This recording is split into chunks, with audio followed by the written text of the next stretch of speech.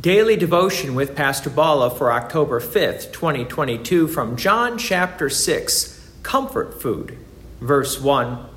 After this, Jesus went away to the other side of the Sea of Galilee, which is the Sea of Tiberias, and a large crowd was following him because they saw the signs that he was doing on the sick.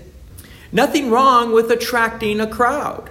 Some people would say this is a good thing. And some churches would say this is an excellent thing. However, let's continue on. Verse 3. Jesus went up on the mountain, and there he sat down with his disciples. Now, the Passover, the feast of the Jews, was at hand. Lifting up his eyes then, and seeing that a large crowd was coming toward him, Jesus said to Philip, "Where are we to buy bread so that these people may eat?" Sounds like a good question, but a logistical nightmare, and maybe even a financial nightmare. Verse 6, Jesus said this to test him, for he himself knew what he would do. Philip answered him, 200 denarii worth of bread would not be enough for each of them to get a little. Verse 8, one of his disciples, Andrew, Simon Peter's brother, said to him, "There is a boy here who has 5 barley loaves and 2 fish, but what are they for so many?" Verse 10, Jesus said, "Have the people sit down."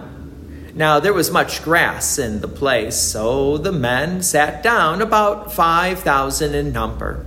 Jesus then took the loaves, and when he had given thanks, he distributed them to those who were seated.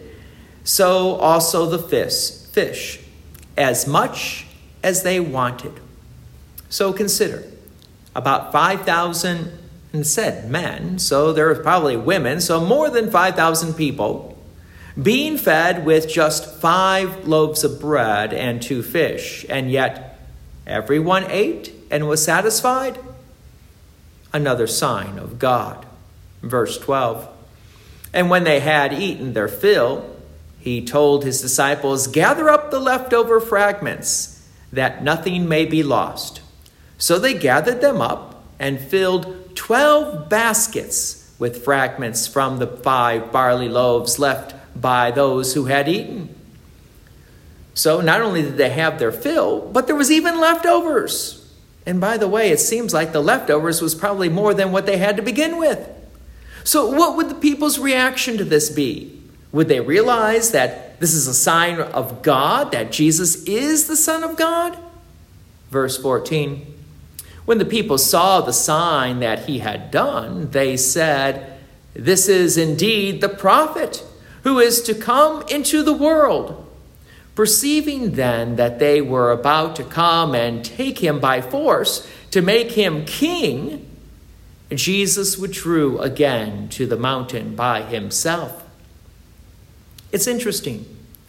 They got the connection that Jesus is a prophet of God, and they kind of got the idea of the Messiah part, which is good.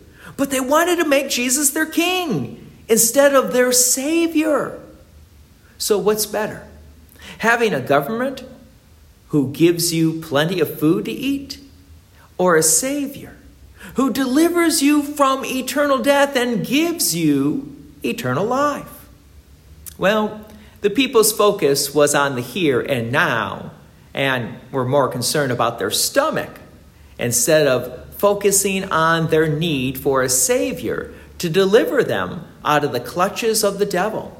You see, too often, our own desires are to satisfy ourselves while in this here and now. We enjoy many comforts in this life that God provides for us, but Jesus brings us the forgiveness of sins, which means that in order to receive this forgiveness of sins, we need to realize that we are sinners. That realization is not comfortable. The law of God accuses us and shows us our failures, but then the gospel of Jesus comes in with the forgiveness of sins, and then we are truly comforted. God's peace and many blessings be with you. And thank you for listening. And please take an opportunity to share this message with others. If you have enjoyed these daily devotions, please consider making a donation to Peace Lutheran Church, 24024 West Main Street, Plainfield, Illinois, 60544. Thank you again for listening.